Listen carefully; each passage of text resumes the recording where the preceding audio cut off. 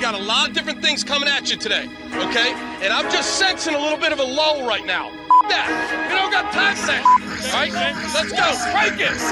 Crank it. Let it cross. Woo! Ladies and gentlemen, can I please have your attention? I've just been handed an urgent and horrifying news story. And I need all of you to stop what you're doing and listen. You're listening to Rock Chalk Sports Talk with Derek Johnson and Nick Springer on FM 1017 and 1320 KLWN. Depend on it. Hey, what's happening? Welcome into another edition of Rock Chalk Sports Talk on KLWN with Nick Springer. I'm Derek Johnson. What's up, big dog? And on today's edition of the show, we are going to talk plenty of, you guessed it, KU football. Wait, what? That's right. Lots of KU football today with game week. Now, I should also mention, tomorrow's the first home game for the KU volleyball team. They're going to be taking on a Purdue team who's ranked in the top 25. I'm excited for that. KU's And ranked also? Yeah, they're having the big Nebraska volleyball game tonight in the football stadium, so that's pertinent too. So, there's another thing that you can get excited for this week. But yeah, we're going to be talking plenty of KU football here today. Henry Greenstein going to join us at 3:40 from KUSports.com. We're going to also be joined by Kevin Flaherty of 24/7 Sports at 4:40. We got a bunch of KU football player audio to get to today, and we have Nick's favorite segment, the KU Mailbag, coming up in the 4 o'clock hour. Best segment ever. Okay. In any show in the history of the world. Which like half podcasts and radio shows do it. So, but maybe that, to your point, there's a reason everybody does it because you love getting the listeners involved. No, but ours right? is better. Okay. Ours is better. RCST is brought to you by 23rd Street Brewery. So what we're going to do today is fairly simple. We're going to pick the full schedule. We're going to give you our official predictions for the KU football season. Listen, hate to brag. I don't even really want to bring this up because I'm so humble. But I'm a very humble guy. I don't even really want to bring this up, but I feel like I need to. Hate to brag, but last year I said 6-6. What happened? 6-6. Mm-hmm. Now, to be fair, I didn't get all the games right, but got the record right. Okay, and that's a lot better than you can say. Yeah, it is. I had them as a 3 or 4 win team. 3-9. Yeah, I said 3-9. I said 4-8 was the second most likely, and they got beyond my beliefs. I said 6-6, and I was right. Okay. Close.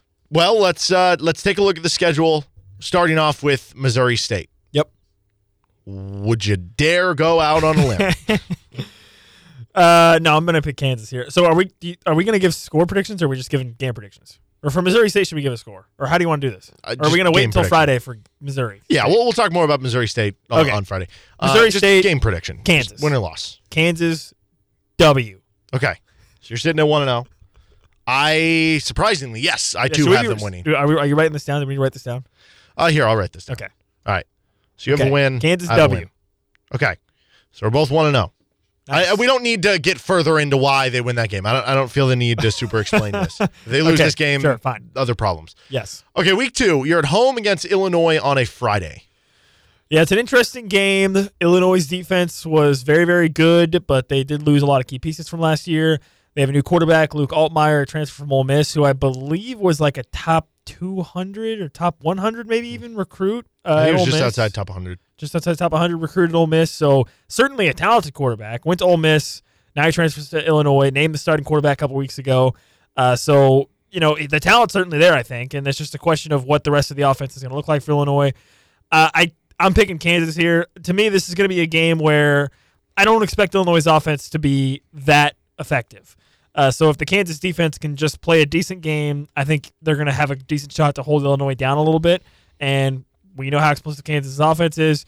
I think if KU's offense scores even like 28 points, they probably have a good chance to win the game. So I'm picking Kansas here. Kansas, W. So this one, I'm actually going to take Illinois. I don't feel great about it. The point spread's going to be probably within 3 points. Correct. So either way. It's going to be a close game. Yeah, exactly. Either way. It's going to be a close game. Yeah. What scares me in this game is that what do we know about the KU football defense coming into the year? They're really bad. Well, what specifically are you worried about with the defense? It's the run defense, right? Yes. Well, I don't know. Just everything, I think. Of course it's everything. But how many times did we see the defense on the running defense just not be able to get off the field because you couldn't stop the run? It was a decent amount. It happened a decent amount. Yeah. Yeah, there were some struggles, certainly. And what do we know about Brett Bielema and what he wants to do everywhere that he has been? He likes to run HB dive a lot. He does like to run an HB dive a lot. A little bit of ground and pound. And I would say he's one of the best coaches in the country at running HB dive a lot over and over again, right? You go back to his days at Wisconsin, you go back to his days at Arkansas, you go back to what he's done so far at Illinois. Every year he has been someone who has had a really good rushing attack, good offensive lineman. They don't have their running good back. running back. The running back. No, the running back's gone, but like, I don't remember the guy. How many times do you think you said that at Wisconsin or Arkansas, and then the next guy ended up being just as good? You know? No, I know. I don't even remember the name of what was the name of the guy they had previously? At Illinois? Yeah. Was it Chase Brown? Yeah. Something like that? Yeah, he got drafted pretty highly, I think. He did. He was a good player. Very good player. For what it's worth, Illinois is ranked 43rd on the ESPN SB+. Kansas is 62nd. Like 62. And it's a very differing version of games. Kansas obviously has the elite offense. Illinois is number 7 in the preseason defensively. Yeah. So my worry would be early in the season, you get held to a lower total. You can't get off the field on enough plays because of stopping the run. So I could see Kansas winning this, but I am going to actually pick Illinois in this one at 1-1. Okay. Week so I'm 3. 2-0, you're 1-1. Yes, week 3 is at Nevada. So Nevada was one of the worst FBS teams last year. They were really, really bad, and I don't expect them to be that much better, to be honest. I think they're still probably going to be not a great team. Now, actually, if you remember right, we had the guy, I can't remember his name, the guy from Nevada Sports came on earlier in the summer, and he seemed to he felt like Nevada had a chance to maybe make a bowl or be a little bit of a more improved team this year. So this is a game that Kansas definitely can't sleepwalk into. Obviously, Kansas had a 40-plus game road losing streak for a reason. They were bad on the road. So I don't think this is going to be a game where Kansas can just show up and win. Like, they're going to have to play well on the road. And plus, it's kind of a funky game, 9:30 p.m. Central start, so kind of a later game, which I know that doesn't affect them because they'll be actually there. But Kansas is going to win though. I'm Kansas W. Maybe this is I've watched too much like Hawaii football, like at midnight on a Saturday night. I'm just envisioning this game being late at night and being like wacky and wild. Like KU wins like 55-31, and it's just super high scoring. Like nobody can really stop the other. But yeah, I'm taking Kansas to win at Nevada too. All right, see, they're 3-0 for you through the non-con. They are 2-1 for me through the non-con. Into the 4th week of the season, it is the conference home opener in the Big 12 opener for BYU. They're coming to Lawrence. Thoughts on that one? Yeah, so first game for BYU in the Big 12, which would lead you to believe that they're going to be pretty jacked for it. Yes. I would assume they're going to be pretty up for it, coming to play Kansas. And this is a BYU team that I feel like over the course of the offseason, the projections for them have steadily gotten worse and worse. Mm-hmm. Like I don't feel like early in the offseason people were talking about them being bad, but now it seems like people are saying this team might be more of like a 4-win team or not quite as good of a team. So to me, if you're Kansas and you think you're a 7 or 8 win team, this needs to be one of those wins. I think Kansas will take care of business. I think they'll come back with something to prove to open conference play, to prove that their conference schedule wasn't just a fluke start again. Kansas W. I'm going to take Kansas here too. I do have similar worries to the Illinois game that BYU wants to be a tough physical team that runs the football on you and plays physical football, but yeah, that is how they like to play. The difference here for me is that BYU's defense is not very good. It was very bad last year. I think it'll be better this year, but I still don't think it's going to be a great defense. I think Kansas is going to be able to keep up with them and just kind of outscore. The way I kind of view this game similar to the BYU game is like the Duke game last year. If you remember Duke, they were a tough physical football team. Yeah. They kept it close. You just had a little more playmakers. You had a little more Jalen Daniels than them, and you found a way to win the game in kind of a closer game. That's how I view this one. So I'm taking Kansas to go over BYU. All right, so you have them at 4-0. I've been 3-1. Yep. Week 5 is at Texas. If they're 4-0, that could be College Game Day. If Texas, I don't think it'll be College Game Day because the Red Texas River would rivalry have to be like Alabama. Well, and the Red River rivalry is the next week, so I don't think so they're going to save their Texas bullets. Exactly. I don't think they would go to Texas potentially back-to-back weeks. So I don't expect this to be College Game Day. And yeah, you're right. Texas would have to probably beat Alabama, and Kansas would have to. I think Texas would have to beat Alabama, and Kansas would have to have won their first 4 games like pretty dominant fashion. Like if they would have had to blow out, though, like you have, I think they will be ranked. Yes, I agree with that. I can see them even being ranked if they start 2-0. I think they'll be at least receiving votes. Maybe. I don't know if I'll go that far.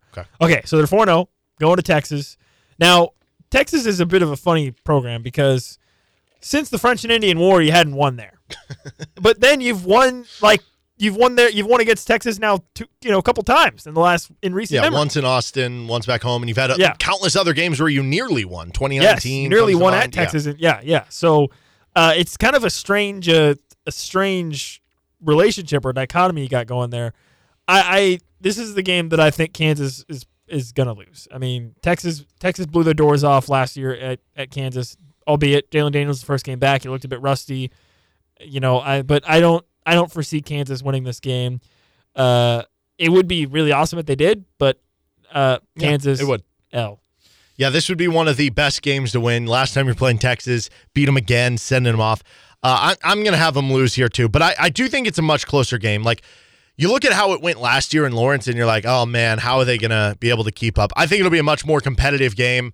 I could see this being a game that Texas wins by 14 points. I could see this being like the they game win that you going played away. in Norman last year. Yeah, like they win going away. Yes. Yeah. Like they win where maybe you're by comfortable enough margin, but you're hanging around. Yeah, you're within a couple scores for the whole game. Maybe it's even getting down to like a 10-point game or a 1-score game in like the late third, early fourth quarter, but then they win going away. Yes. Okay, so I have them at 3-2. You have them at 4-1. Next week is back home. They're against Central Florida. All right, so I picked them to beat BYU, obviously, but I think Kansas is going to lose one of BYU or UCF. I'm predicting that it's UCF they lose to, but I think I'm expecting to lose. You're basically saying they go 1-1 between 1-1 in those two games is what I think will probably happen. So I'm going to go ahead and pick UCF here. UCF has kind of become a team that people think has the chance to be the best of the new additions to the Big 12. They have an experienced high Power 5 coach with Gus Malzahn. They have a really, really elite quarterback that probably is going to give the Kansas defense the problems. I'm going to go with UCF here. I think it still would be a pretty close game. I think KU's offense could probably keep up a little bit, but I'll take the Golden Knights. Or wait. Sorry. Yeah, the Knights. Yes. No, I don't want the mob coming after me. I don't want to get canceled. Yeah, that's right. Be wary. Be very wary. So the way that you said with UCF BYU, I actually think that about this game and the next game. Next game's at Oklahoma State. I think 1-1 between those two. So I'm just going to pick this one to be the win. I could see it being a coin flip game, and I guess you're the home team. And as John Rice Plumlee's a good quarterback, Jalen Daniels is better. Who knows if he's healthy or not by now. Yeah. But I'm going to go with Kansas in the coin flip in that situation. Okay, so we both have them at 4-2 at this point. 4-2 to the halfway mark. Next week is at Oklahoma State. Yeah, this is maybe the linchpin of my picks because I'm really not sure where to go on this one. I'm gonna. It's such a hard thing with Oklahoma State because we don't like the personnel, we don't like the quarterback, but we trust Mike Gundy. Yeah, I'm gonna go out on a limb and say Kansas wins this game. Okay. Alan Bowman he was really good in like 2012.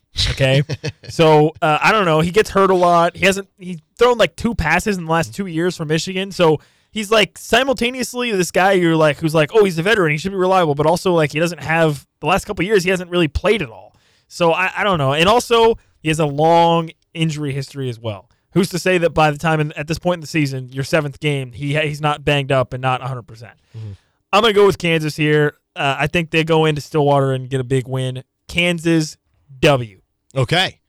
That's Stillwater for the dub. Like I said, I could see them winning this game, but I just viewed UCF and Oklahoma State win 1, lose 1, whichever order it happens. So I picked the UCF for the win. So I'm just going to take this one for a loss. If the quarterback situation is not settled, I would feel better about KU. I'm kind of in wait and see mode, to be honest, on that one. Oklahoma State is the biggest wild card. I honestly expect Alan Bowman to not be healthy by the time probably KU not plays. Probably not. Basically. No, like I said, that's the one. Like Oklahoma State is the biggest wild card to me in the Big 12. Yes. You could convince me they go 9-3. You could convince me they're 4-8. I don't know. Then you have a bye week. Then your next game is at home against Oklahoma. Yeah, this is becoming more and more of a pick where people are saying maybe Kansas which is making me feel worse. At homecoming. Last time you're playing Oklahoma at home. I don't think it's going to happen. I'm going to pick Oklahoma here. I think it'll be a good game. I'm expecting it to be a good game. You know, you were able to score on them a lot last year with Jason Bean on the road. They come home, they come back. You would expect the defense to be better under Brent Venables, but if you have Jalen Daniels and the Kansas offense at home, I think it's still going to be a close game. I just don't see how the KU defense gets any stops. I mean, Dylan Gabriel, he was playing the game on easy mode, when they played in Norman. So I don't see it happening. I think it'll probably be a fun game, and it should be a good environment and a great crowd. But I'm going to go with Oklahoma here. So Kansas L. I'm going to go with Kansas here. Okay. I'll be honest. Like you said, the more we've talked to people during this week and we've talked to certain guests and they're picking Kansas to beat Oklahoma, the more this becomes a uniform pick, the worse I feel about it because this should not be a uniform pick. This should be a shocking type pick. So that kind of wanes me off of it. But also, if I went into the week going with picking this, that's kind of a lame reason to be like, I'm not picking it because somebody else is picking it. You know what I mean? So I'm just going to stick with my guns here. You're off a bye week. I think that'll help them defensively get prepped a little bit in this game for the high tempo. I think this would be like the crowning jewel victory to be like Lance Leipoldera's here. Yep. You beat Oklahoma on their last leg in the conference. So at home would be certainly would be monumental. Yes. Monumental. All right, we both have them at 5-3 headed into week 9 at Iowa State. Yeah, Iowa State's program is in shambles, as most people know at this point. They don't have their starting quarterback. They don't have their starting running back. I think they're missing some other guys too, and it's just a disaster. Who knows how many of those guys have been betting on the under in their games because their offense sucks. So it's going to be even worse. They've got some redshirt freshman guy who's got a funny name. Rocco, I think. Isn't it Rocco? Is that what it is? I'm pretty sure that's his first name. Okay. It's supposed to be their starting quarterback. He's a freshman, I think. Does it scare you at all, though, that Brock Purdy, Rocco Becht? Yes, that guy. Rocco Becht. Yes. I'm pretty sure he's supposed to be their starter. Might be. Without Hunter Decker. Scare you at all, though, that Iowa State did have success with a freshman quarterback by the name of Brock Purdy? Is that just a special circumstance? No, it does not scare me at all. But again, I already picked to win at Oklahoma State, which kind of goes against what my theme really has been, which is I'm nervous to pick them on the road in the Big 12. Mm-hmm. But this is a game where Ames is going to be a tough environment probably regardless, but I think Iowa State's going to stink.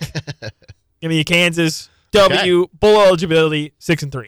Yeah, so I'll be honest, I wasn't going to pick Kansas in this game until all that betting stuff happened. And yeah, that freshman QB for Iowa State, maybe he ends up being good. Maybe the backup running back ends up being really good, but that's a lot to lose, especially at this point before the season. That's distractions, that's headlines you have to deal with. It's a lot to have to overcome. And, the freshman QBs didn't get the spring ball as the number one necessarily. So I'm going to take Kansas in this one too. We both have them at 6-3. The next game in the schedule is home against Texas Tech. Yeah, so I'm just going to cheat a little bit here. I mentioned with the UCF BYU thing, I thought they were going to go 1-1 there. I'm kind of feeling the same vibes here from Texas Tech and Kansas State, which is their next two games. I think they have a decent chance to go 1-1 in these two games. I'm not really sure. I'm gonna take the W with Texas Tech at home. I'll go with that with the win, so that'll put them at 7-3. And then we'll go from there. But so give me the win against Texas Tech. Tyler Shuck, same deal as Alan Bowman. He's going to be hurt by then. I'm not worried. Whatever. I think Kansas W. So I'm gonna do the same thing you're saying with the Texas Tech but Cincinnati game at the end of the year. I'm gonna say they go 1-1 in those two. Okay. I don't know which one. I'm leaning right now, I guess Cincinnati, because I just think Tech is better, even though the Cincinnati one's on the road and on their senior day, whereas Tech is at home. So again, I don't know which order I want to do it. I'll just say they lose to Tech for the sake of this, and then we'll add the win when we get to Cincinnati at the end. Next up in the schedule, though, that would put them for me at 6-4, you at 7-3, headed into the Kansas State game. As I said, I thought they were going to 1-1 with Kansas State and Texas Tech. I picked Texas Tech. I picked Kansas to win against Texas Tech. I gotta. You're regretting your decision now. No. I think KU definitely can win that game. Yeah, I agree. But when you haven't done it in so long, it's tough to pick it, right? So I'm gonna say Kansas State wins. Obviously, I don't want it to happen. I hope it doesn't happen, but it's happened for the last 15 years. It's tough to pick against a streak. It is. So I'm gonna pick Kansas State too. I'm gonna go with Kansas State there. That'll put them at 7-4. Yeah, and that'll put them at 6-5 for me. Finishing up at Cincinnati. This is by far the toughest game to pick because Cincinnati has a new head coach and a lot of other new areas of their program as well. Nobody really seems to have a good gauge on them. They were picked last in the Big 12. So 126th in returning production. Yeah, so they don't have anybody back. They have a new head coach. So it's kind of a mystery at this point as to what they're going to be. I still think they probably will be at best like 4 or 5 4 to 6 wins. Yeah, somewhere around there. So I think I'm going to go with Kansas here on the road, wrap up the season with a W. That'll put them for me at what 8-4? Yep, that puts them at 8-4 for you. 8-4, baby. Let's roll. All right, there you go. So I'm taking them to win Cincinnati because, like I said, I'm splitting the Tech game. So that puts me at 7-5. That puts both of us in the over category for the win-loss over. That puts both of us in the category of improvement. You know, one thing, though, as we're going through this schedule, and I'll be honest, even picking 7-5, I feel a little pessimistic. Like, yeah, I don't feel great about 8-4 because they could lose to Texas Tech, they could lose to Oklahoma State, and instantly they go from 8-4 to 6-6. All of those games we just picked, you could convince me the opposite on every game. Except for Missouri State. If that happens, it's maybe Nevada too. If that happens, it's you mess something up. Every game, you could convince me that Kansas could win. You could convince me Kansas could even win in Texas, in Austin. You could convince me they beat K-State or Texas Tech or whoever.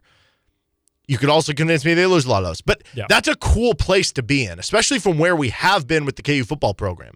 How many years have we gone in and been like, well, they're not going to compete in that one, and that one. It's like maybe you can win one of those 2 or 3. No, it's like literally you're going to go into, at least right now in the preseason, you look at all 12 games on your schedule and you're like, yeah, are we going to win all 12? No. But should be fun games. And but every single game I look at and I'm like, they could win that game, which is awesome. And I think that's all you're asking for as a fan, because that means any Saturday you go to a game, you walk in to Memorial Stadium, you walk into the booth and you say, we got a chance to win today. Yeah. And that's awesome. 100%. Yeah. And like I said, I think for me, 8-4 is my prediction, but the linchpin picks for me are Oklahoma State and Texas Tech. I could easily, very, very easily see Kansas losing both of those, which knocks them down to 6-6. Yeah. But I actually feel pretty good about those other 6 games that I think they're going to win. I feel pretty good about their non-con besides Illinois, but I think they should still win against Illinois. Like I said, I feel pretty good about them going 1-1 between BYU and UCF. I feel pretty good about the Iowa State game because of the fact that Iowa State's program is in shambles. I feel pretty good. I mean, I don't know how you could feel anything but pretty okay about the Cincinnati game right now, just because they're picked to finish last in the Big 12. You don't really know that much else about them, but you feel pretty good about it. So I think Kansas will certainly get to 6 wins. That's what I will say. My 8-4 pick is I'm picking them against Texas Tech and Oklahoma State, but again, I think they could easily lose that. But I'm still think a bowl game is definitely in the cards here. Yeah, my range is 5 to 9 wins, and like I said, I do have them at 7.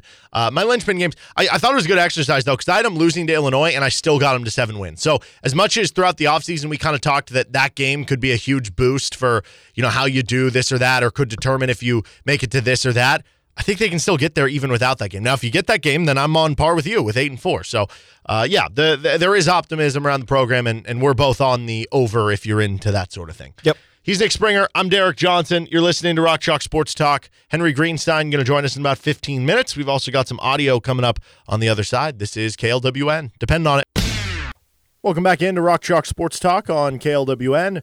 With Nick Springer, I'm Derek Johnson, and we're joined now on a Wednesday by Henry Greenstein of the Lawrence Journal-World, KUSports.com. You can check out all Henry's coverage leading up to the game there, as well as coverage from after the game when that occurs on Friday night. All right, I've asked this question to you the last couple weeks, so I'll ask it again now that it's game week.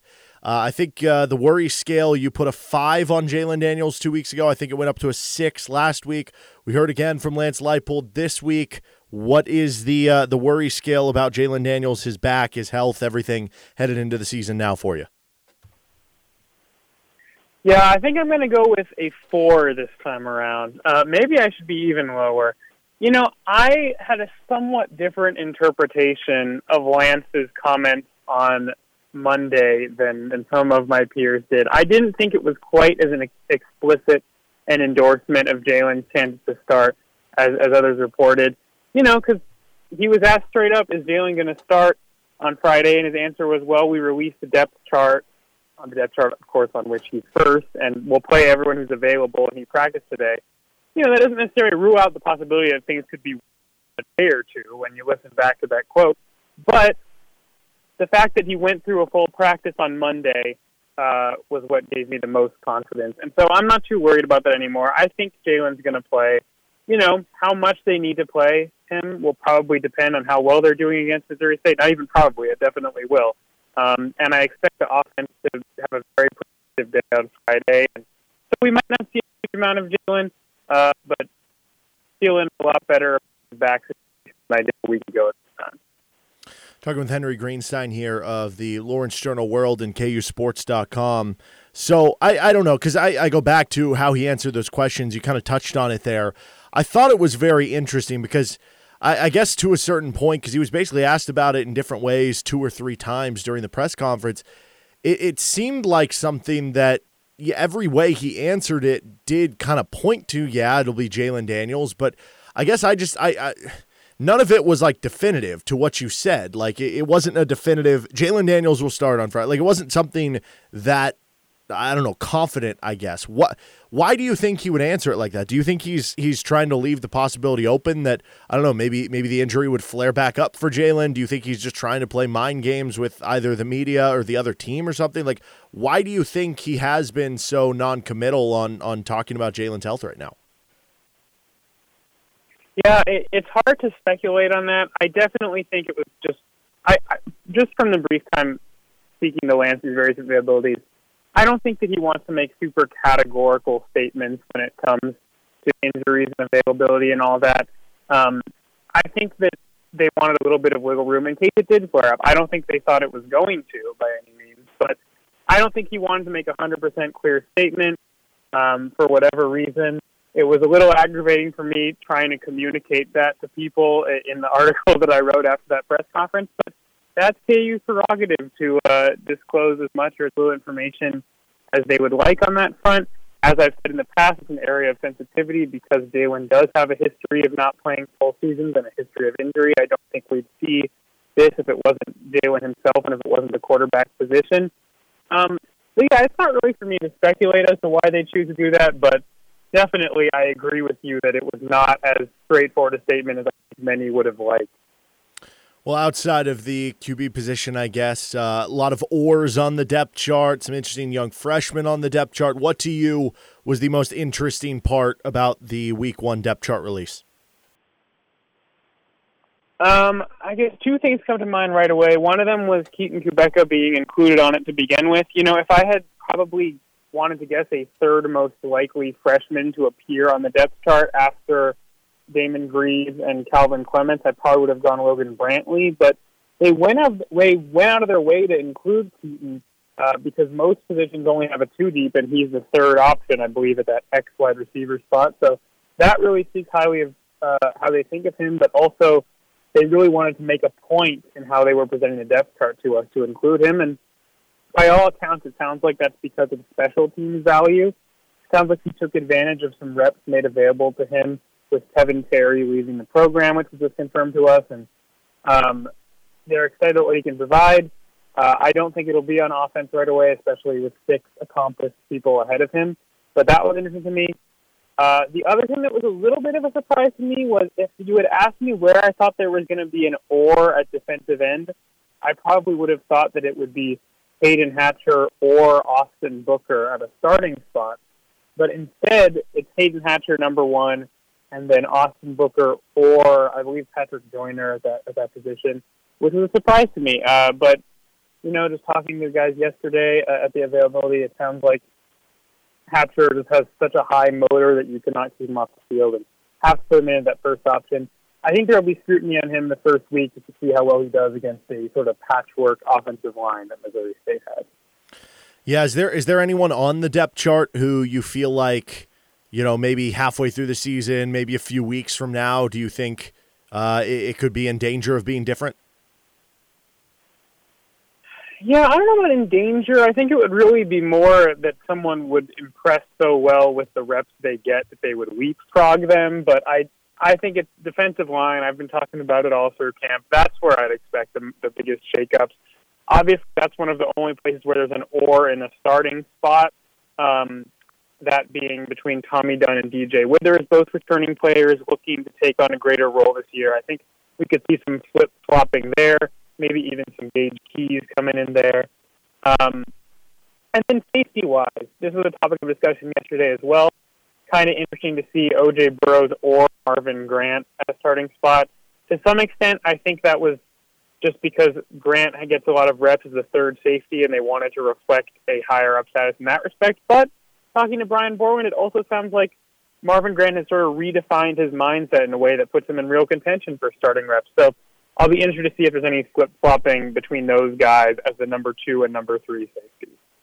Talking with Henry Greenstein from KUSports.com, Lawrence Journal World here on Rock Chalk Sports Talk. The game on Friday night, anytime you're playing an FCS team, I think there's certain things you can and can't take away. If, I don't know, some player plays well, does that mean that they're going to dominate the season? Does it mean they just did it against lesser competition? I don't know. But what do you envision being the biggest thing that we can or can't learn about KU football in the season opener on Friday night against Missouri State? I'm going to be looking for how many yards they limit Jacardier Wright to, the Missouri State running back who's a Kansas State transfer. I think Bowen had a statistic yesterday, like all of their losses came in games where they allowed 4 runs of 10-plus yards or more. And Wright is a running back with a pedigree you don't often see at a 8th-place projected Missouri Valley team. He spent 3 years at K-State before joining the Bears. And I think that kind of goes back to what I was saying, the defensive line. This is their chance to prove that they can stop the run better than they did last year by maybe having a somewhat dominant performance. It would certainly be a little bit encouraging when it comes to their chances of stopping some of the more accomplished running backs in the Big 12 at places like Oklahoma and Texas. Obviously, they exist on a different plane, but if you're KU, you really like to see a strong run defense showing against a pretty accomplished running back. Okay, so when you look at the defensive side of the ball, is there a player on that unit that you think would be the best sign for them as a whole moving forward? Like if X player plays well on the defense, that's a great sign for the rest of their season. Yeah, I think there are a few that fit that description. I'm going to stay away from the secondary because I feel that the secondary is pretty, I don't know, there's reason for confidence at all those positions. I think it's got to be another defensive lineman. I'm just going to keep banging this drum. I think I would say Jeremy Robinson comes to mind. He's someone who is becoming more of a leader on the team in a lot of ways. We've heard more about him becoming more vocal. We know they need people to offer a pass rush. I'm not sure he's the number one pass rusher guy, but if he's constantly all over Jacob Clark and Jordan Fischel in this game, maybe we have a little more encouragement in that respect. So I think that's someone you want to see because he is, for all intents and purposes, the number one defensive end, and you'd like to see some encouraging signs from him, even if it is against an FCS foe. Well, across the team, could be special teams, offense, or back to the defense. Is there a player across that you feel like the buzz has been over the course of camp so far that they could break out this year that you're going to be monitoring heavily on Friday? Yeah, this is an obvious answer, but I'd say Trevor Cardell. John Kirby asked yesterday about kind of the fact that he's listed in an or behind Fairchild with Jared Casey. That seemed like a material reflection of a lot of the buzz we've heard about him being much improved. I mean, he's got a great frame for a tight end. He's got the athleticism. He played baseball until very recently for KU, so this has been kind of the first cycle where he's been able to focus on football. We know Kotelnicki loves using the tight end. That's his position group. I think they will try to get Cardell involved much more. I think he only had like 9 or 10 catches last year, and for a player with this much buzz, you'd have to think he gets a few targets in this first game. And that will be sort of an indication of what we can expect from him going forward and kind of the different spots in which they hope to have him line up, which is one of their big things with the tight end. Well, we are headed into the season here. It officially kicks off. Do you have a season win-loss prediction for KU this year? Yeah, I was just thinking about that because I'm going to write something up about it for Friday. I think I've been saying 6-6, and I think I'm going to keep saying that. I know that puts me actually among the more pessimistic crowd, and I know it's not a super exciting thing to predict the exact same regular season record that a team had in the preceding season, especially when they return so many of the same players. But I think that it's sort of a thing where overall improvement evens out with a somewhat harder schedule. And I think KU goes to a second straight bowl game for the first time since the Mangino era. But I don't think there's going to be a huge improvement in terms of wins and losses. Maybe they win that bowl game. Maybe it's 7-6. And maybe I should say 7-6 because that covers two separate scenarios. Either they go 6-6 and win, or 7-5 and lose a bowl game. But yeah, I'm going to say 6-6. That's where I'm at right now. That's probably what you'll see me writing in the newspaper over the next 48 hours. Well, there's obviously a gap between a successful season and like a failure season. Like it's not just one win apart. There is a middle ground there of what would just be, just a fine season. It's just a ho-hum season. What to you would indicate a successful season for KU, and what to you would indicate a season where you would walk away from it saying, yeah, that was kind of a failure of a year? Well, yeah, it's tough to say because the bowl eligibility threshold is such an obvious demarcation point there. But as I observed earlier, the schedule is different. I think it's probably a situation where 6 or up, you say, is success. 5, I think people would be like, all right, well, that wasn't amazing, but we'll see how it goes turning out. And 4 or lower, you say a failure.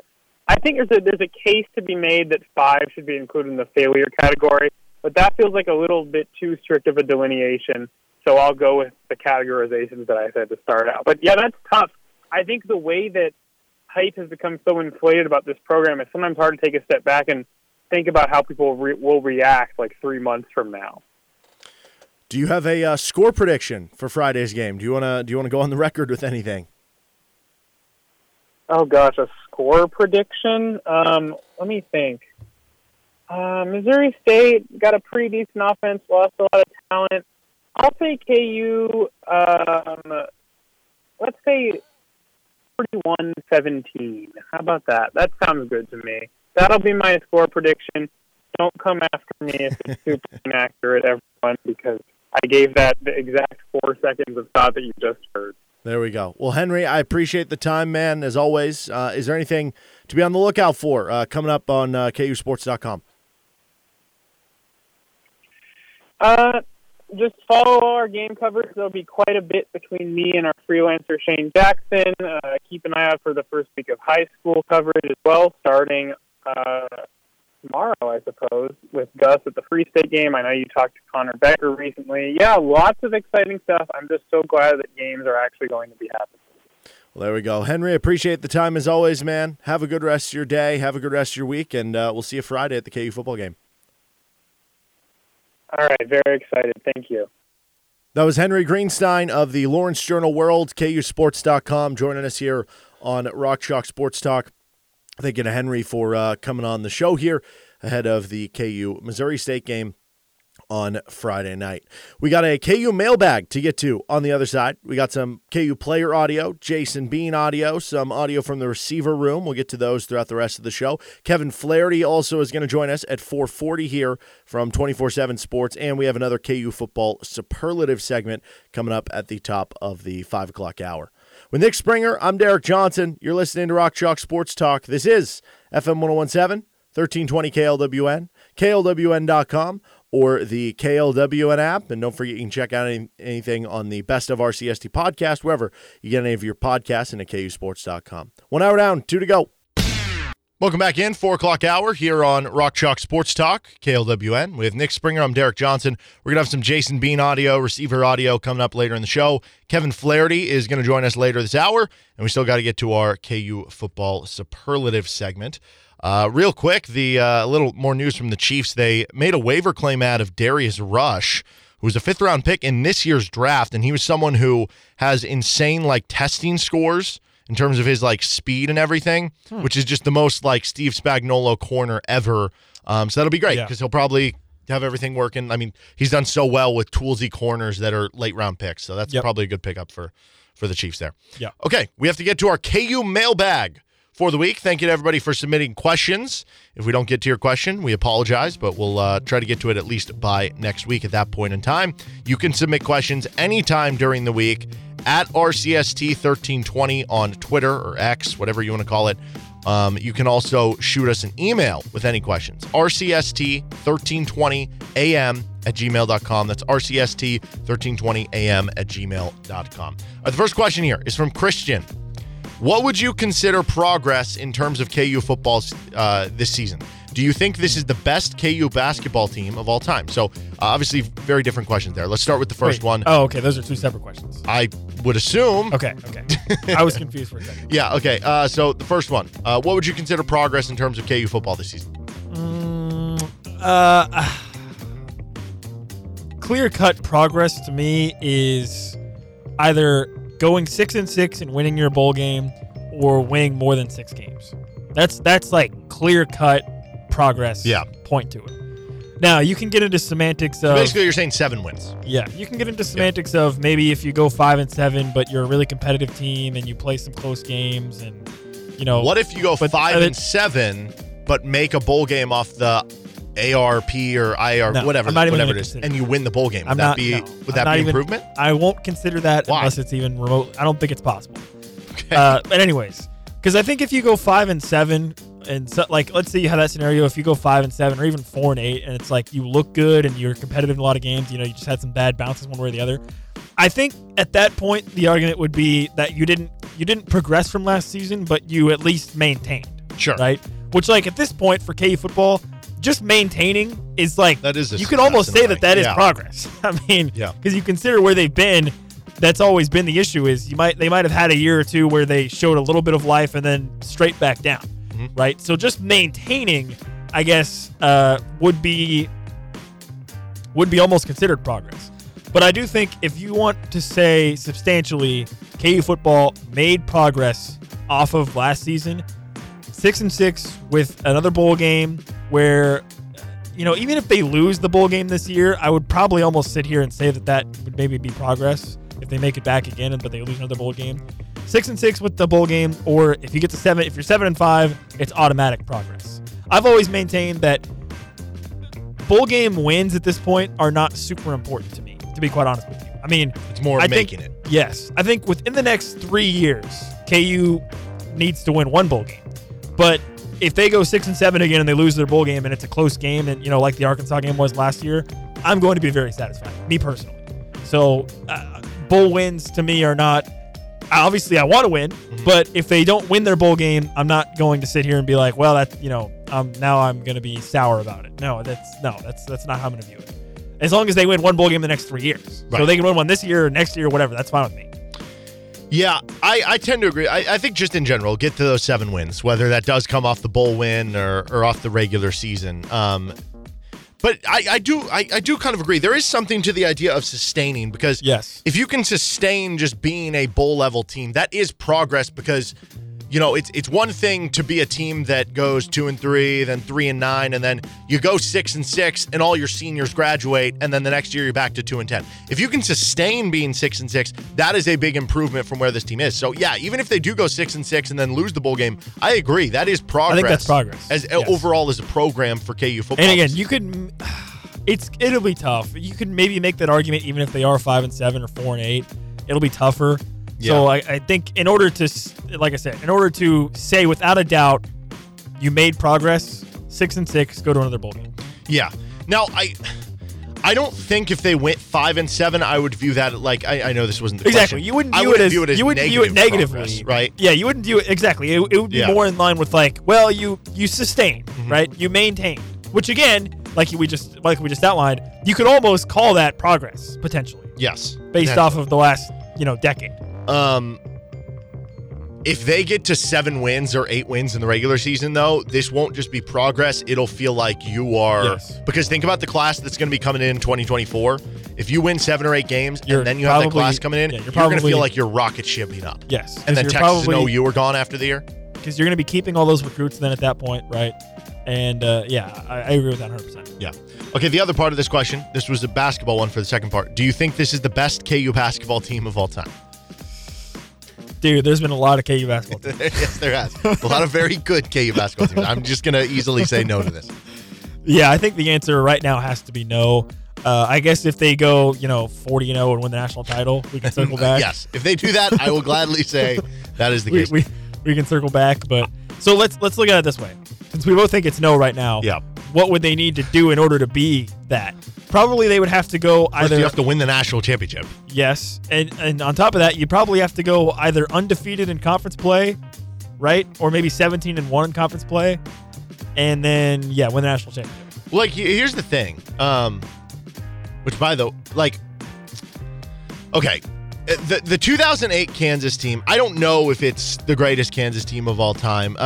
People will throw out, if you want to throw out like a Wilt Chamberlain year, they didn't win the title, but obviously Wilt is just a freak of nature, so that's fine. Yeah. If you want to throw out, maybe the Honestly, you probably have a better case for the 1986 team than the 1988 team if you're looking at overall body of work, even though that one didn't win the title. Probably a better team overall. At least 88 had to deal with some injuries.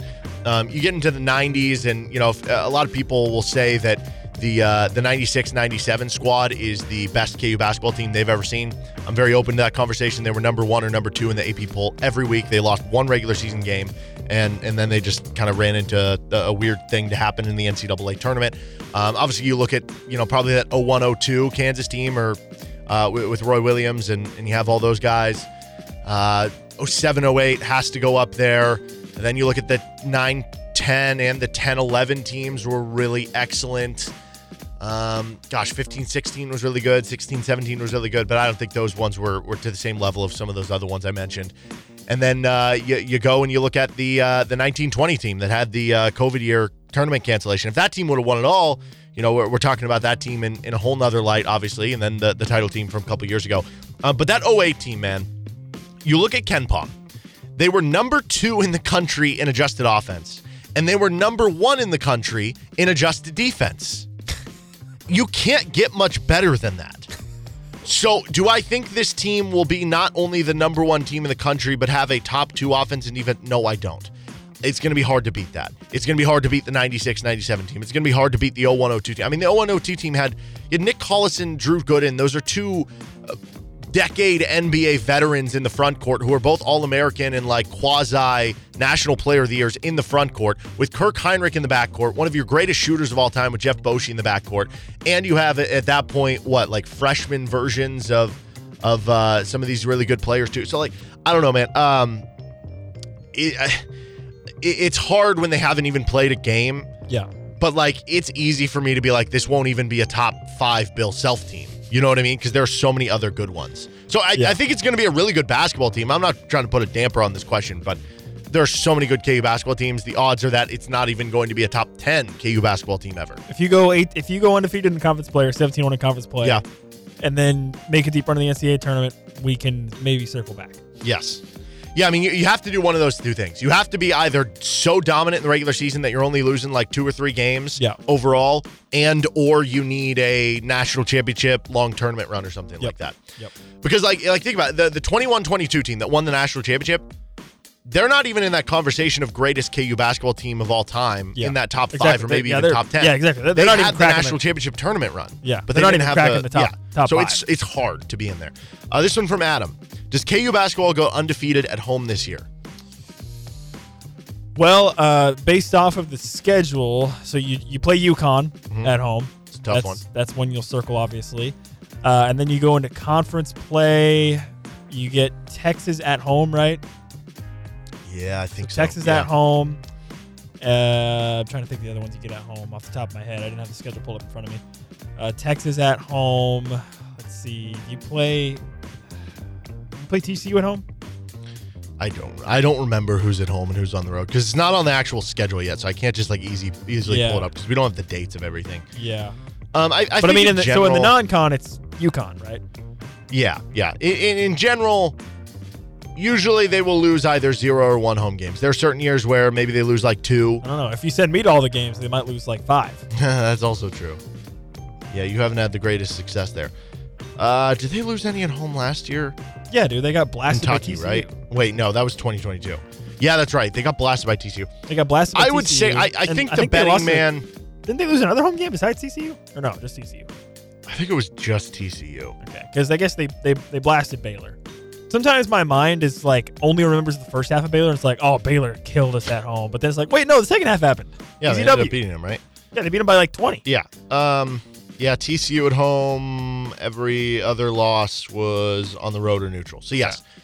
But I don't know. I feel like typically it's 1. So, There's 1 every year. It's a safe bet that they might go undefeated or lose 1. Yeah. So 0 or 1 is the guess. I think the betting man would say you just chalk up 1. Yeah. So, I mean, you could lose to UConn. No. You could lose you might drop 1 conference game. Yeah. Yeah. Okay. This one from Derek. Not me. Not you. What is Johnny Furphy's path to playing time? McCullough backup, small ball 4, 3. Guards look set with 1, Rio, El Marco, Nick. Forward/center could be Hunter, KJ, Parker, and Kevin. We'll take all the 3-point shooting KU can get. Which, Dude, to be clear, I don't know if Johnny Furphy is like a great three-point shooter. Yeah, I don't know either. I think he's good at it, but I don't know if he's great at it. Might be keeping Bill Self up at night right now because, honestly, I don't know. I'm not really sure. I mean, it's the same issue we had when we were discussing with like when Marcus Adams was on the team, or when even like Chris Johnson was going to be coming in. The question was, where do those guys slot in? How many minutes are going to be available? Because you're right, DeJuan Harris is going to play 35 minutes a game, probably. Then you go to your two guard, where you have Nick Timberlake, you have Arterio Morris, and you have Marco Jackson. Now you can play one of those guys at the 3, but Kevin McCullough is probably going to be playing a lot of minutes at the 3. Then you go to the 4, KJ Adams is probably going to be playing a lot of minutes there. You got Hunter Dickinson. So I think the path to Furphy getting into the lineup, honestly, would be if KU ever wants to go with a lineup that looks like this. KJ at the 5, Kevin McCullough at the 4, Furphy at the 3, or I guess maybe Furphy could play the 4, I don't know. KJ Adams at the 5, Furphy plus McCullough on the floor with DeJuan, and then put one of the guards out there. That would probably be the lineup, I think, where he would have the best chance to realistically see playing time. I mean, I don't know that he's just going to be, it's going to be a 1-for-1. He'll just be playing all the minutes that Kevin McCullough is not on the floor. Mm-hmm. I don't think that's how that's going to work.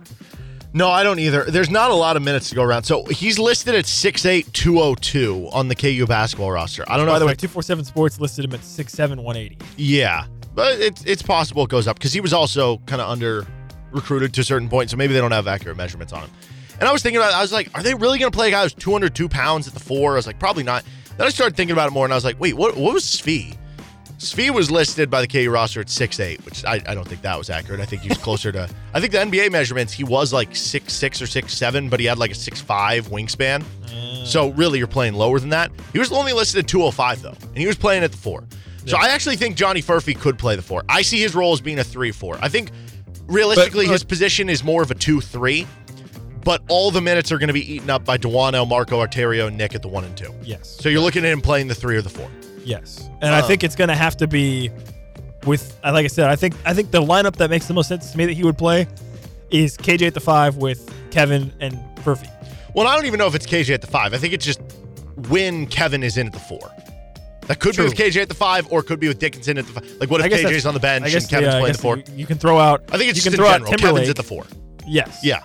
Yes, I agree with that. Yeah. Because again, like I said, I don't think it's going to be like, nope, Kevin's out. Here comes Furphy to play one. I don't think it's a 1-for-1 of him playing those minutes. And again, like you said with Timberlake could play backup minutes for Kevin. Yes. So I don't know how many minutes there are to begin with. I was doing a mock sketch of this, and I had like Kevin playing 32 minutes a game, KJ at 28.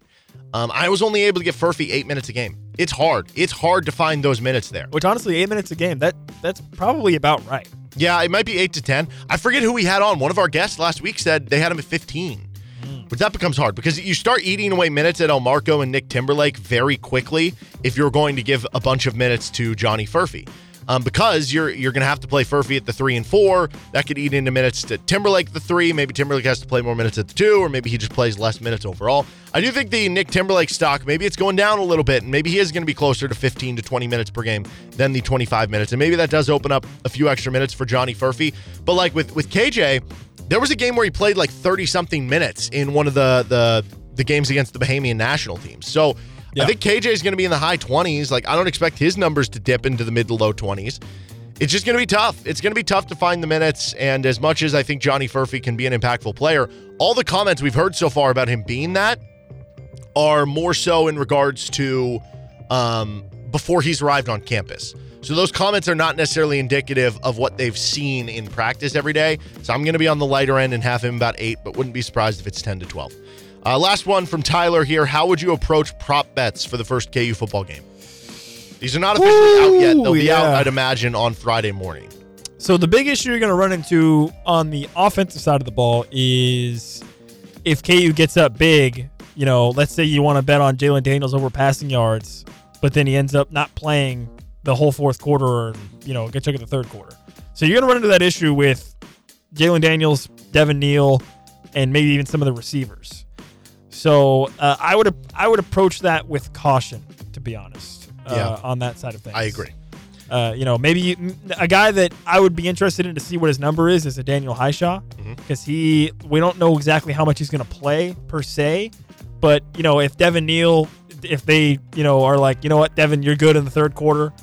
Maybe it's Daniel Highshaw who gets some more carries. Mm-hmm. The thing with Devin Neal, though, is last year, only he had 4 carries. And he did 108 yards. But that was counting on one 80-yard run. Exactly. But his over certainly hit, I'm sure. Yeah. I'm sure it wasn't 108. So, maybe you don't need Devin Neal to carry the ball a bunch to him to get his number. If like Devin's in the 50 range and they're taking into account that he might not play a ton because it's an FCS game, I would take the over. Yeah, but if it's like 70, I'm not touching it. Yeah. Right? Because then you get into worry you need a it's long same deal with play. Jalen. Like, if Jalen's passing total is more than like 200, I'm probably not. Yeah, because you just don't know how long he's going to be in the game. The props that I would be more interested in are like touchdown props. Okay. Yeah. Than the yardage ones. Like if it's Jalen over under 2.5 passing touchdowns or something, like I'd be probably comfortable taking the over on that. Yeah. Or like, Devin Neal to score a rushing touchdown, or Jalen Daniels to have a rushing. I don't know. Maybe not the Jalen one. With some of the comments we heard, it sounds like they're going to try to avoid him getting hit. So maybe I wouldn't take Jalen Daniels rushing touchdowns. Okay. But like Devin Neal rushing touchdown, Daniel Highshaw rushing touchdown. Yep. Like those could be some interesting props. Savion Morrison rushing touchdown. This would be the game to do it. Which, honestly, that's not a bad bet. It's really not, because if that's going to be plus odds, which I'd imagine it would be, it would probably be plus 300-400 something. I would think so. This would be the game to do it. So that might not be the worst idea in the world, to dip into some of the backup running backs, take a touchdown prop there. Yeah, 100%. All right, that is our KU mailbag for the day. He's Nick Springer. I'm Derek Johnson. Kevin Flaherty is going to join the show later this hour. We got some KU football audio coming up next with QB2 Jason Bean. This is Rock Chalk Sports Talk. You're listening on FM 1017, 1320 KLWN, KLWN.com, and the KLWN app. Depend on. Welcome back into Rock Chalk Sports Talk. You're listening on KLWN, KLWN.com, or the KLWN app. With Nick Springer, I'm Derek Johnson, and joining us now on the phone is one Kevin Flaherty of 24/7 Sports, CBS Sports. You can give him a follow on Twitter at KFlaherty247. So, Kevin, KU takes on Missouri State on Friday, and I don't know, probably a little bit harder to get preview information on an FCS team like the Bears than some FC or FCS teams than some of the FBS teams necessarily. So, I don't know, when you think of Missouri State, I don't know how deep your knowledge goes on the Bears, but what kind of sticks out to you about this matchup overall between the Jayhawks and Missouri State? Yeah, my knowledge base honestly isn't that high. I'll always tell you guys the truth, whether it sounds great or not. I think the main thing is, I know some of the local kids that are there and things like that, guys that followed along their recruiting and what they did in high school. I think just generally speaking, though, on the matchup, it's one of those things where Kansas has had so many years where you couldn't take a game for granted, right? Even if it was an FCS opponent, even if it was a program where maybe the FCS opponent wasn't a good FCS opponent, you couldn't really take them for granted. And I think the one thing that you really want to see is Kansas come out with a level of focus and really execute it and sort of put this game away to a point that they can rest some guys and get ready for Illinois the following week. Yeah, is there any worry left at this point with FCS games? Because over the past decade and a half, you go into the FCS game and it was like, just don't lose, but also we understand that there are a lot of times where they have lost. Have we gotten past that with the Lance Leipold era? Was last year, was that enough to be like you just expect them to win and move on, or should there be any fear in the hearts of KU fans about some of the past shortcomings in some of these games? I don't know that fear is the right word, but I do think that it's good to have a healthy amount of respect and to look at it and say, hey, this is a game that can get uncomfortable if you don't come out and execute. And the thing that we saw with Kansas last year was that when Kansas was at its best, when it played clean football and, they weren't committing penalties, they weren't making mistakes, they were a pretty good team.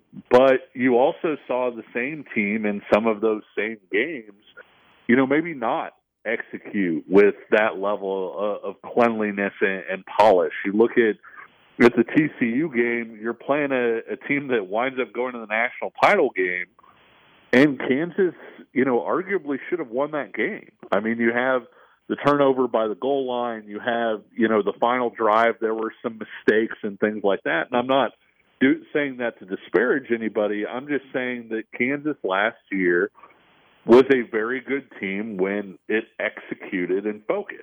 And it was not a very good team when they didn't execute it and play with a level of focus. And I think that that's where you really want to treat Missouri State like it's a Big 12 opponent, like you need to come in and have your timing down and get your polish down and not make mistakes. Do the fundamental things right. And if you can do that, that's what is going to potentially lead this Kansas team beyond expectations, because I think a lot of people look at that number. We've talked about it. It's set at 6.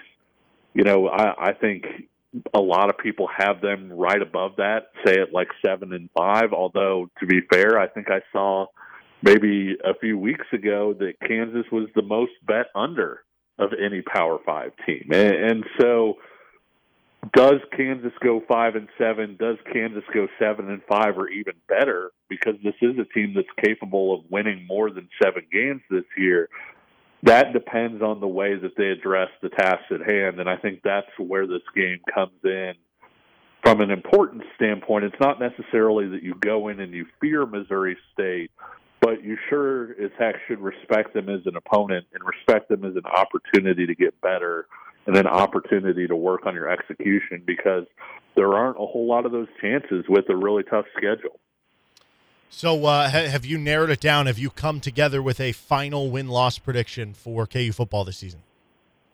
It's tough because I have them at 7 and 5, Derek, but my thing is that I have them at 7 and 5, but there are some things that I think could happen where Kansas would be above that. And one of those, I don't know if you listen to my podcast with fellow friend of the show and Fog.net guy, Michael Swain. I'm predicting Kansas to knock off Kansas State this year. I think that when you look at last year's game, there wasn't the separation I think that you've seen for a lot of the past, 15 or so years, where you went in and even if it was a close game, even if it was a game that was separated by a touchdown, you looked at it and you said, okay, well, that's because K-State didn't play well, right? It wasn't because Kansas was closing the gap. And I didn't see a big gap between the two teams. I saw Kansas make some mistakes and some special teams mistakes in particular that kind of kept that thing, at arm's length a little bit. But even so, even with those mistakes, you're talking about a 2-touchdown game in the fourth quarter. And with that game returning to Lawrence, with Kansas, I think, having a better team this year, because I think they will have a better team this year, with Kansas State being even potentially just slightly worse than they were a year ago, I think they're going to win that game. And so when you look at that specifically, I realize this is a really long answer to a short question, but when you look at that game specifically, if Kansas beats Kansas State, they're probably not 7 and 5, are they? No. I think at that point, maybe you're looking at them at 8 and 4 or even better. And so that's where I'm struggling. So I say 7 and 5, but I do think they pull off that upset, which I guess would leave them closer to 8 and 4 if they wind up being healthy this whole thing. Yeah, it feels like, though, regardless if they do get to 7 and 5, I think they have to beat one of the big three with Texas, Oklahoma, and Kansas State. I guess they don't have to, but it makes it so much easier. Because I actually, we were going through our predictions earlier today. I picked them to beat Oklahoma, but I didn't have them beating Kansas State. And so I think you can exchange one of the other, because I also had them at 7 and 5. But I think another way to view it, and if I package it this way at you, it sounds so much easier than it actually will be when you look at the schedule each and every week, and you're like, but that's a coin flip game, and that's a coin flip game, and that's a coin flip game. So each of the last 2 years, Lance Leipold has won one Big 12 road game. Technically, they won 2 last year, right, because of Houston, but basically just 1 in conference. So if you just say they're going to go 1-4 in conference play on the road, then if you can beat Missouri State and Nevada, that gets you to 3 wins, and then you have 6 other games at home between the Illinois game and 5 other conference games at that point in time. Or I think my math actually might be wrong there. Whatever it is. 7 total home games, and obviously one of them being Illinois, and then 6 I don't know, the Missouri State, which I already counted, and the Big 12. So, yeah. So, among those 6 other home games, at that point, if you go 4-2, that gets you to 7-5. So that sounds a lot easier than if I just package it week to week. But when you are going through it week to week, it becomes, I think, more difficult because you start going, oh, but they could lose that game. They could lose that game. And I think that's probably the biggest challenge for me as you go through the schedule this year. It's that each and every game you could convince yourself they're going to win. Each and every game you could convince yourself they're going to lose. So, I mean, to that notion, is there a game or two when you're looking at the schedule, maybe it is back to Kansas State, that is most difficult for you, that you have flip-flopped the most between whether you think Kansas is going to win or lose? Not necessarily flip-flopped a bunch, but I think the BYU game is one of those games that I think my opinion could change dramatically based on the outcome of the Illinois game. And we've talked about it on the show quite a bit. You know, obviously at this point everybody's undefeated. Everybody's quarterback looks the best ever. Everybody's defense figured out whatever was wrong last year. And everybody is destined for great seasons. But the buzz on BYU has been really positive, and really positive surrounding Keaton Slovis and, you know, some of the changes that they've made to be more aggressive defensively and things like that. And BYU is a very physical team. And so if Kansas goes into that Illinois game, and they don't necessarily have to win it, but if they don't get pushed around and, you know, even if they lose that game, but it's like, hey, they held their own physically, I think you look at that BYU game and you say, okay, I feel really good about Kansas's chances in this game. If Kansas comes out of that Illinois game and the run defense still isn't there, Illinois, you know, runs the ball 45 times for 300 yards or whatever, then I think you're looking at that BYU game in a different light, because you're looking at, hey, this is a game where Slovis isn't going to necessarily have to beat Kansas. Maybe BYU's able to line up and run the ball. And so there's not necessarily a game that I look at that one day I wake up and like and the next I don't. But I do think my opinion on that BYU game and its difficulty does depend on sort of what Kansas shows in that Illinois game. Yeah, I agree. And that's a game that I don't know how it's going to go with the whole Brett Bielema wants to just run it down your throat and everything. As far as conference-wide, if you take everybody into account, what is the ceiling of what you think Kansas could finish in the Big 12? Is there any world you could see them making it to Arlington? And what is the floor of where you think they could finish? It'd be so tough to go to Arlington just because the schedule is so brutal. I mean, I think if we're sitting here today and saying, hey, who are the best teams in the Big 12 as of today, you know, as you would predict them, I think you'd probably say Texas, Kansas State. I think most people would say they expect a big bounce back year from Oklahoma, and Oklahoma to be in that mix.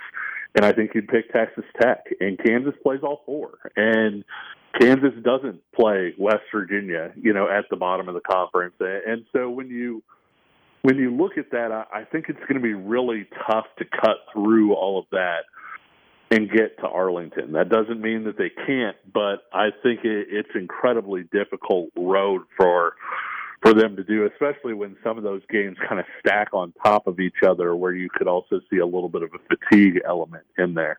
I do think, though, that there's a scenario, Derek, where maybe Kansas is in sort of that, I don't just want to say top half, but maybe even top 5 of the conference, where, hey, maybe you beat K-State, maybe you fare, you know, do well enough to be 8-4-ish or whatever else, and that's a team that's right around the top 5 in the conference. And so I think that's not necessarily a reasonable expectation, but I think it's a reasonable look at, hey, if things go right, this is what's possible. Yeah, I think that makes sense. Now, as we're looking at the start of the season here and some of the differences that are going to happen with some of the rule changes and, I don't know, the level of amount of plays that you're going to get in a game, didn't seem like a huge difference last week, but a few plays down from where it was the week before. It's interesting because you could convince me either way on this. KU clearly showed they had a really good offense last year. At the same point in time, still with some of the questions on defense, I can see the other side of this with being more ball control. What do you think makes more sense for the KU offense to be this year? Is it a fast-paced offense, or is it a ball control offense that really tries to possess the ball and slow down games and keep the opposition off the field? Yeah, I think for the most part, you wind up going ball control still. I think that's kind of where they fit in. It's not that they can't use tempo at times. I think that club is in their bag, so to speak, but I don't think that's where they're at their best. And my understanding is, and maybe I could be wrong on this, but one of the games that was kind of singled out to me by a different coach when he said, hey, this probably would not happen with the new rules, they didn't feel like Kansas would have been able to come back against Arkansas in that bowl game with the new clock rules. Just basically that it would make it really prohibitive and time prohibitive to do something like that.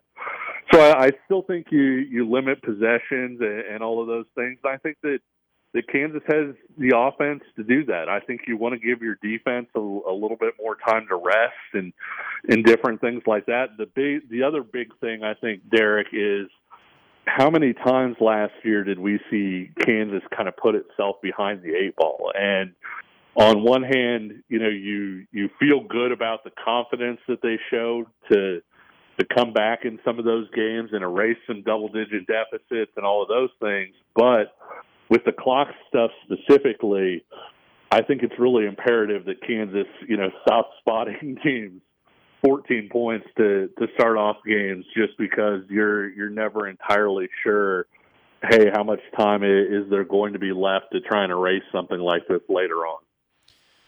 We're talking with Kevin Flaherty of 24/7 Sports here on Rock Chalk Sports Talk. All right, I got an either-or question for you.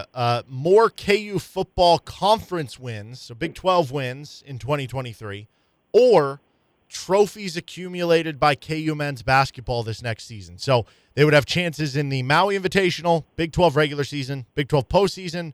If you win the final, if you make a Final Four, win a national championship. So they would have up to 5. KU football obviously would have a chance to get up to 9. Who has more?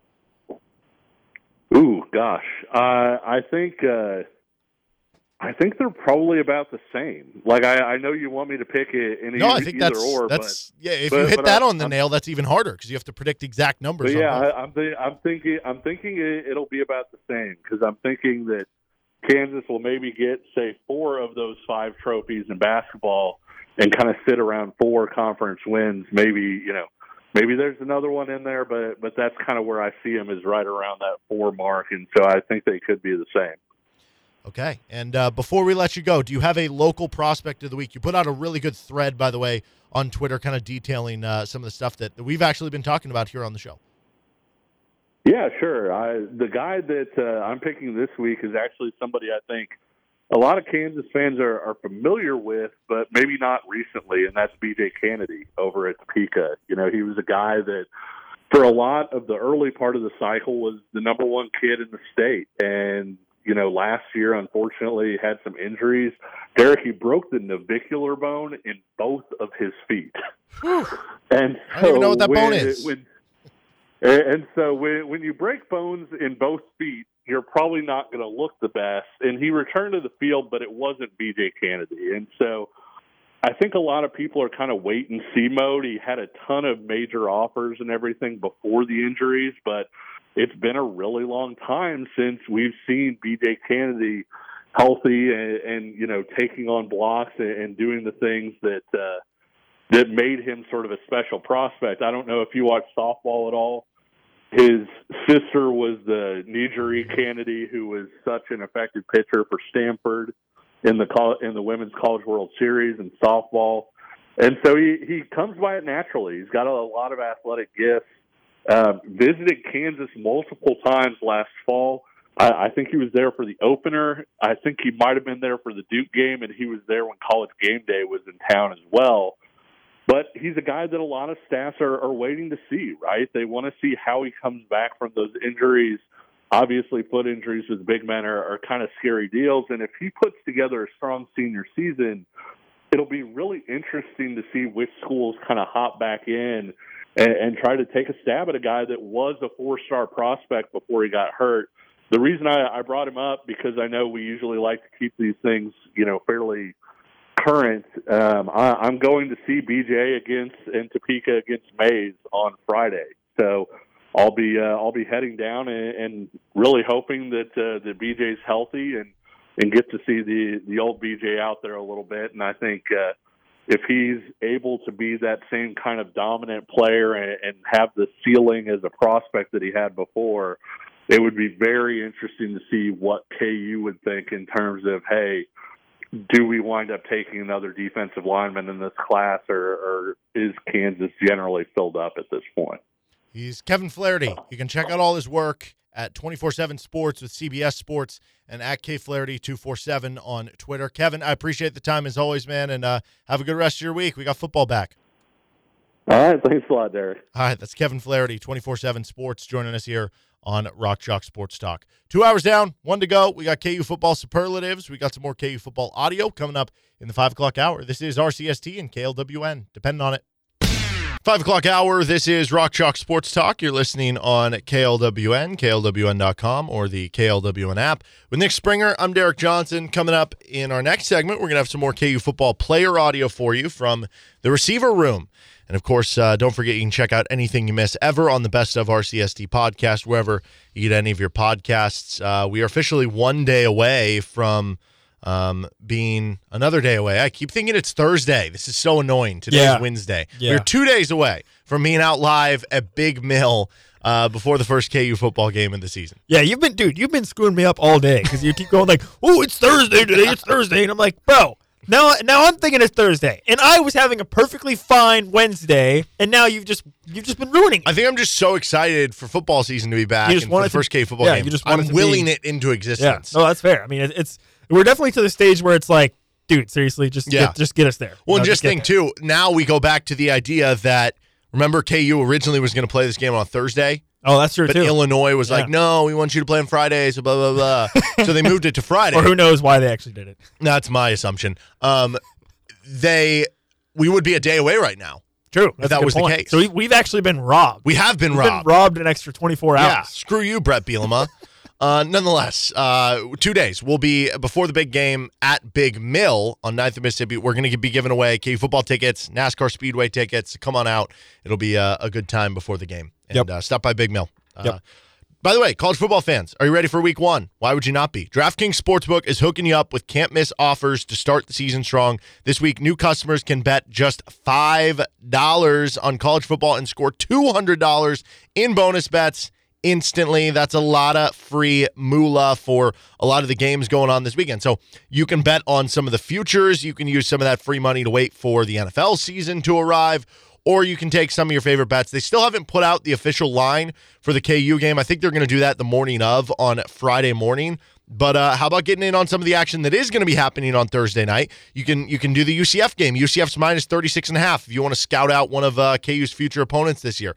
NC State's at UConn, minus 14.5. Florida's getting 4.5 at Utah. Any of those games, whatever you want to do. Again, life's more fun when you're in on the action. Download the DraftKings Sportsbook app now. Use code KLWN. New customers can score $200 in bonus bets instantly when they bet just $5 on college football. Only on DraftKings Sportsbook with code KLWN. The crown is yours. Gambling problem? Call 1-800-GAMBLER. 21 and older. Physically present in Kansas. Bonus bets expire 7 days after issuance. Eligibility and deposit restrictions apply. Terms at sportsbook.draftkings.com/football terms on behalf of Boot Hill Casino and Resort. All right, back to our KU football superlative segment.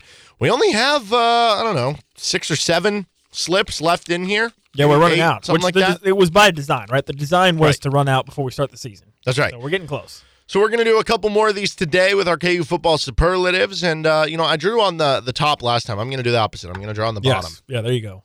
There we go. Really get to the, You're not going to like this one. Oh, well, dude, what? Best special teams player. Dude. Okay. So let's break this down. Here are the options. There were a lot of oars on the depth chart. Here are the options. You have, on kick return and punt return, you have Kenny Logan. You have Trevor Wilson. Maybe even like Savion Morrison was even on Savion Morrison as an was oar on the kick return. On kick return. You go to your specialists. You have Seth Keller. You have, what's the name of the guy that does kickoffs? Tabor Allen. Tabor Allen. You have Tabor Allen. So Seth Keller, Tabor Allen, and Damon Greaves as well. You also have Owen P. floating out. I was going to say, technically, Owen P. Gertis is the oar on the place kicker. 250 pound. Braden Addison is an oar Owen punt return, or punter. Also, Luke Hosford, a long snapper. I mean, he's snapping him, and he has to chase down the guy and make a tackle, or try to. Yeah. Down the punt. So you have those guys. Also, Braden Addison is the holder. Set those guys aside. Obviously, then you have like your gunners or whatnot, which those aren't actually on the depth chart or whatever. Yeah, we don't know who those are. But it sounds like it'll be a guy like Dylan McDuffie, maybe even someone like a Cornell Wheeler. Maybe those guys are impactful special teams guys, either in punt coverage or kickoff coverage. So there's some different options for sure. I think maybe for the sake of this argument, we should just narrow it down to depth chart specialists. Probably. Yeah, I agree with that. Yeah. Because again, like you said, I'm not going to know who the gunners are. Like, we don't know for sure who. I will say this: knowing what we heard about Keaton Kubeka this week, you'll probably see him a good amount on special teams. I think some of the backup linebackers like Cornell Wheeler, J.B. Brown, if he's on special teams, if he's a big hitter, like I could see him making a big play. You know who the guy who I would throw out there, just because even though we don't know the depth chart, probably you could make an argument for, just because based on we know what happened last year, is Torrey Loughlin. Torrey Loughlin was a gunner, and he recovered 2 fumbles for you a season ago as a gunner. And we know that the KU wants to get him on the field. He'll be a special teams player. He's a trusted player. Like, he's someone who, if you wanted to make an argument for, which I guess I kind of am right now, I'd be fine with it. Okay. But set that bigger aside. Picture, yes. Yeah, so we'll go back to Seth Keller, Damon Greaves, Kenny Logan, Savion Morrison, Trevor Wilson, one of those guys. Mm-hmm. So when you look at Seth Keller, was there an or on the depth? I don't have the depth chart in front of me. Was there an Seth or? Keller? Yeah, it was Seth Keller or Owen P. Gertis. Yeah, so I think we mentioned this when we talked about the depth chart earlier in the week about you and I think we're in pretty much lockstep on the idea of it was Seth Keller's job. It was going to be Seth Keller's job. Seth Keller's the clear number one. So the or there, you can look at that 2 ways. Does that mean that Seth Keller has maybe not looked as good at the end of camp or has Owen P. just been that good to where maybe they felt he was deserving of having that there. So I don't know. Read that as you will. Maybe that scares you off of Seth Keller a little bit. I think you and I both agree we'd like to see him get 1 field goal in the game against Missouri against Missouri State. Mm-hmm. We'll see, I guess, just to see how he looks, right? I mean, not we don't want to see him kick 100 field goals, right? But just to see how he looks. 150-yarder is what I said, and make it. I wouldn't even maybe be like satisfied. 135-yarder and 150-yarder. No, I would be satisfied with like a 40-yarder. If he like comfortably makes a 40-yarder, like a 45-yarder, that's fine with me. So I don't know, maybe. Then you have Damon Greaves, a guy that we admittedly don't know a whole lot about as to what his style. I mean, we know he's going to probably be an Australian style kicker, so the little hop, skip, and a jump, run and kickoff, punt, whatever. So we'll see with that. Then you go and you look at the returners. Kenny Logan has 1 kickoff return for touchdown in his career, I believe. So a couple other long ones. Yeah. So what's his impact going to be?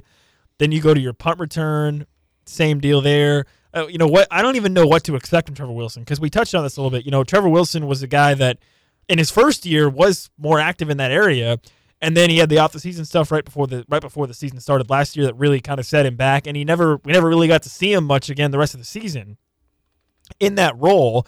But then here we are leading into week 1 of this season, and he's back there on the depth chart. So what does that tell you about what his capabilities might be? I don't know. I'm tempted here because again, I'm tempted here to go with maybe like a Trevor Wilson punt returner because that to me feels like the spot you have the most impact potentially. Besides, I'm scared away from Seth Keller. I'll be honest. Okay. I don't want to pick Seth Keller, and I don't want to pick Owen P. either. That position, the kicker position, is one of the most important, but I'm nervous about what that might be. No, I think that's fair. So I'm going to go with Trevor Wilson here because he has the chance to have the most impact as a punt returner. And, you want every yard you can get. Now, listen, me personally, people know my stance. I am an advocate of never returning anything when you have a great offense, which KU has a great offense. But I'll go with Trevor Wilson here. Okay. No, I that's what I wanted to go. So I could give you the different answer, and I guess I could say Damon Greaves because as much as I want KU to be super aggressive going for it, I don't think they are. And the punting was a bit of an issue last year. And so for a defense that has questions and you're looking to be better this year, if you're able to having a good punter can help a lot of ways, right? Absolutely, 100%. So I will give that just to be different, but I do think the right answer is what you went with. Trevor Wilson having an impact in punt return, which will be interesting because a couple years ago, he had trouble just like catching passes and punts. Now, it's been 2 years since then. And I think he had 2 punt returns or 2 kick returns or something last year. So clearly they wanted to get him involved, and maybe he's improved a good amount in that way. That's my biggest worry, though, him just catching them, going for the possession. I think once the ball in his hands, he's someone who can make a lot of guys miss and make some impactful plays. The fact that he's the or on kick return means that he'll be in on punt return and kick return, which means he has his hands in 2 pots. So it just increases the chance that he's going to have a big impact for the team. So I agree with you. I'm going to go with Trevor Wilson there. But just to give a different answer, Damon Greaves, or back to what I said at first, I think Torrey Loughlin will be somebody who makes consistently big plays on special teams. All right, so we're running a bit light here, so I don't really have very many pieces of paper to shuffle around here, but I'm going to do my best. All right, let's see what we got here. Whoops, I accidentally grabbed 2. There we go. This is interesting, actually. Best D lineman. Ooh, so defensive ends and defensive tackles. Obviously, KU doesn't play like a 3-4 where we'd be talking about like this outside linebacker is kind of like a defensive lineman. No, it's just the 4 guys up front. Jeremy Robinson's the obvious one, right? You would think so, but I'm curious as to, when you think the term best defensive lineman compared to everybody else, if Jeremy Robinson's your best defensive lineman because everybody else sucks, that's bad. But if he's your best defensive lineman because he's actually good, that's different, right? So that's kind of an interesting thought to think of there. Yes. If Jeremy Robinson breaks out, I think even if the other guys are good, it's going to be him. Yes. He'll definitely get the most attention. Yeah. Returning production, it's him to begin with. Yeah. Now, okay. There's some other intriguing options, though. Yeah, I think there's a couple ways you could look at this. If you're looking at this from a returning production, it's Jeremy Robinson. If you're looking at this from a best potential to kind of, break out in line of what he's had in the past, it's still Jeremy Robinson. Are we saying best defensive lineman right now, today? Or are we I think so. Best I think it's best defensive lineman. At the end of the season? No, I think if you want to give answers to both, I think that's another way you can skin the cat here. But we're talking right now. Yeah, okay. But also you could look at this from a standpoint of who has the best floor and who has the best ceiling. Because if you're looking at this, who has the best floor on the defensive line, it might be Devin Phillips. Yeah, it's not Jeremy Robinson. I think it's Devin Phillips. Yeah, I agree with that. If you're looking at who has the best ceiling, it might be Jeremy Robinson. It might be one of those young defensive tackles. It might even be a guy like Austin Booker or Dylan Brooks. I was going to say, it could be Dylan Brooks or it could be Austin Booker. I agree with that. I think those dudes with the athleticism they possess and the length they possess, I think maybe one of those guys might have the higher ceiling, to be quite honest with you. Now, when it comes to like Dylan Brooks specifically, I don't think we'll see that this season. To me, I don't think so either. He seems like more of a He'll have developmental a few flash guy. plays as a rotational guy. Yeah, he seems like more of a developmental player who maybe next year or the year after is like the guy you look to as your main pass rusher on big downs. So, yeah, I think, listen, Devin Phillips has been getting a ton of talk. I think you're right about saying he's probably got the best floor of any of the D linemen. But then, listen, Gage Keys is 6'6". He's got a ton of length. There's been some talk about him, with added a lot of weight over the offseason. Yeah. Obviously, you have Tommy Dunn and DJ Withers, 2 guys we've highlighted quite a bit as young players who seem poised to step into a much larger role this season. You have Jeremy Robinson. You have Hayden Hatcher, Hayden Hatcher's kind of tough to quantify because, he's just kind of there. He's a stalwart player. He's a stalwart player. Like, you kind of know what you have, but he's probably not going to be a real flashy guy. Probably not going to make a lot of impact plays, but he's consistent in his play. You kind of know what you're going to get. But, does he really have a high floor? I don't know, I guess. But does he have a high ceiling? No, not really. He's just kind of. I feel like he's somewhere in the middle. Of the high floor player. But yes, I also, it's not a high enough floor where we're sitting here today and being like, well, there's like the way I view floor almost to a point is like Devin Phillips, I just outside of injury expect to be a starter the rest of the season. Yes. Because the floor is that high. Whereas with Hayden Hatcher, the floor still could be Austin Booker beats you out. You know what I mean? Or Patrick Joyner beats you out. Or one of these guys beats you out. It's already, 100% agree with that. So, I think when you simplify it down, you are looking at probably being as the best defensive lineman, probably Jeremy Robinson. You can make a case for Devin Phillips. The thing with Devin Phillips is obviously we haven't seen him play yet, right? We haven't seen him play at this level. So that's kind of the caveat there. The same issue with Tommy Dunn and DJ Withers. They're young guys. We expect them to be stepping up, but we haven't seen it yet. right? Mm-hmm. I mean, I'd like to see it come to fruition that for a couple games before I'm ready to say, hey, one of those guys. And then you've got, a slew of other Power 5 transfers that, similarly to Devin Phillips, you just have questions about what their role is going to be, what their impact might be right away. So you might have to just go with Jeremy Robinson right now. Yeah, I think Jeremy Robinson, it's him or Devin Phillips is the answer right now. At the end of the season, you could convince me it is DJ Withers. Really? I talked about him being the breakout guy yesterday. Like, what if... So you're really high on him. I am really high on DJ Withers. You could even convince me Tommy Dunn, but right now I'm kind of more on the Withers than Dunn train. So at the end of the season, that's who you could convince me. Would you have a different answer by the end of the season? Yeah, by the end of the season, I might be looking at Devin Phillips and saying, well, there it is. If he's a bona fide starter game in, game out and is disruptive, I think the thing with Devin Phillips is you'll probably run into a problem of you'll look at his stats and be like, well, his stats maybe aren't that great compared to a Jeremy Robinson or compared to even somebody on the outside. But it's if he's the guy that's always popping on film, clogging run lanes and making tackles, I think he could be the pick. I think the way that I view it is you would go with Devin Phillips in this scenario if there's no clear-cut pass rusher who is like racked up a decent amount of sacks. Right? Yeah. Like if Jeremy Robinson ends up getting 5 or 6 sacks on the year, I think by default you probably end up picking him. Sure. Or if Austin Booker comes through with a big season and gets, some sacks. But I think if it's more of a situation where it's by committee, where maybe Jeremy Robinson's got 2, Hayden Hatcher's got 1 or 2, Austin Booker's got 2, maybe Devin Phillips has 1 or 2. If it's like that, I think you look at Devin Phillips then at that point. Yeah. I think I am going to settle on Phillips for the answer. Just overall, just in general. Yeah. Okay. All right, that's our KU football superlatives for the day. We'll have a couple more for you on tomorrow's show. Coming up on the other side, we got some more KU football audio. Doug Emelian, Luke Grimm from the receiver room caught up with us at KU Football Media Day. We'll get to that coming up next. With Nick Springer, I'm Derek Johnson. You're listening to Rock Chalk Sports Talk. This is FM 1017, 1320 KLWN, KLWN.com, and the KLWN app. Depend on it.